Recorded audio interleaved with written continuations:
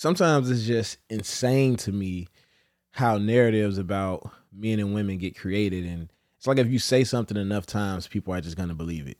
You know what I'm saying? Like, no matter what it is, if you say it enough times, it just becomes a narrative. People believe it, and that's just what it is moving forward. And today I want to talk about two narratives about men that are just disgusting to me. They just like dehumanizing. And I really hate these narratives. One is that men are visual creatures. And two is that, the whole women cheat emotionally, men cheat physically thing. I think both of those narratives are very dehumanizing to men. And it kind of takes away our ability to think, to feel. You know what I'm saying? Like, it's almost like we just like some monsters. Don't get me wrong, we do spend our whole life attached to an idiot being our dicks. You know what I'm saying? So a lot of guys do move off their dick, think with their dick, and everything like that. But it's more to the story than that. It is deeper than that, right? And let's talk about that. It's just different. Bro, I really think I could hit any bitch. How could you say that? How could you have that mentality? Why is it so hard to get some hair from yo bitch? It's easier to get hair from a brand new bitch Unrelatable. than yo bitch. You can't have no expectations if you looking for this, but you fucking with niggas who not looking for that. That nigga gotta be on the same type of time you own for you to get exactly what you want. So what you bring to the table? If you don't bring shit to the table, nigga, you better sweep, mop, and motherfucking wax the flows on the way to that bitch. Welcome back, man. We're in the morning, man. It's 5:00 in the morning. I'm recording this for my Patreon people. I'm a little sick, so bear with me. You know what I'm saying? Let's get straight to it, man. These narratives about men, especially the one that men are visual creatures, right? I'm gonna start there because that's just the wildest one to me. And it gets to the point to where even men are regurgitating this, and men have accepted this narrative that we are visual creatures. And it's been times where I've even believed it. It was a time where I even believed it because the way it was presented to me, it just sounded true. Like, we see something we like and we go after it, regardless of what the back end cost of it is, right?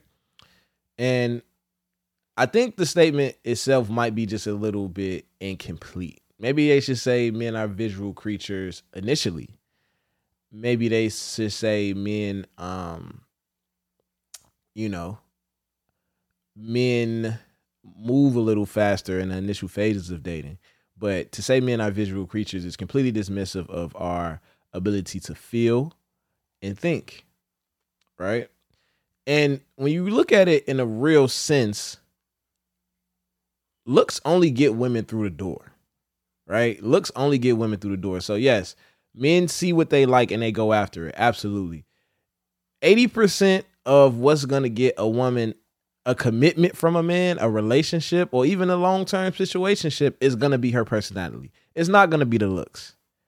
It's not going to be the looks.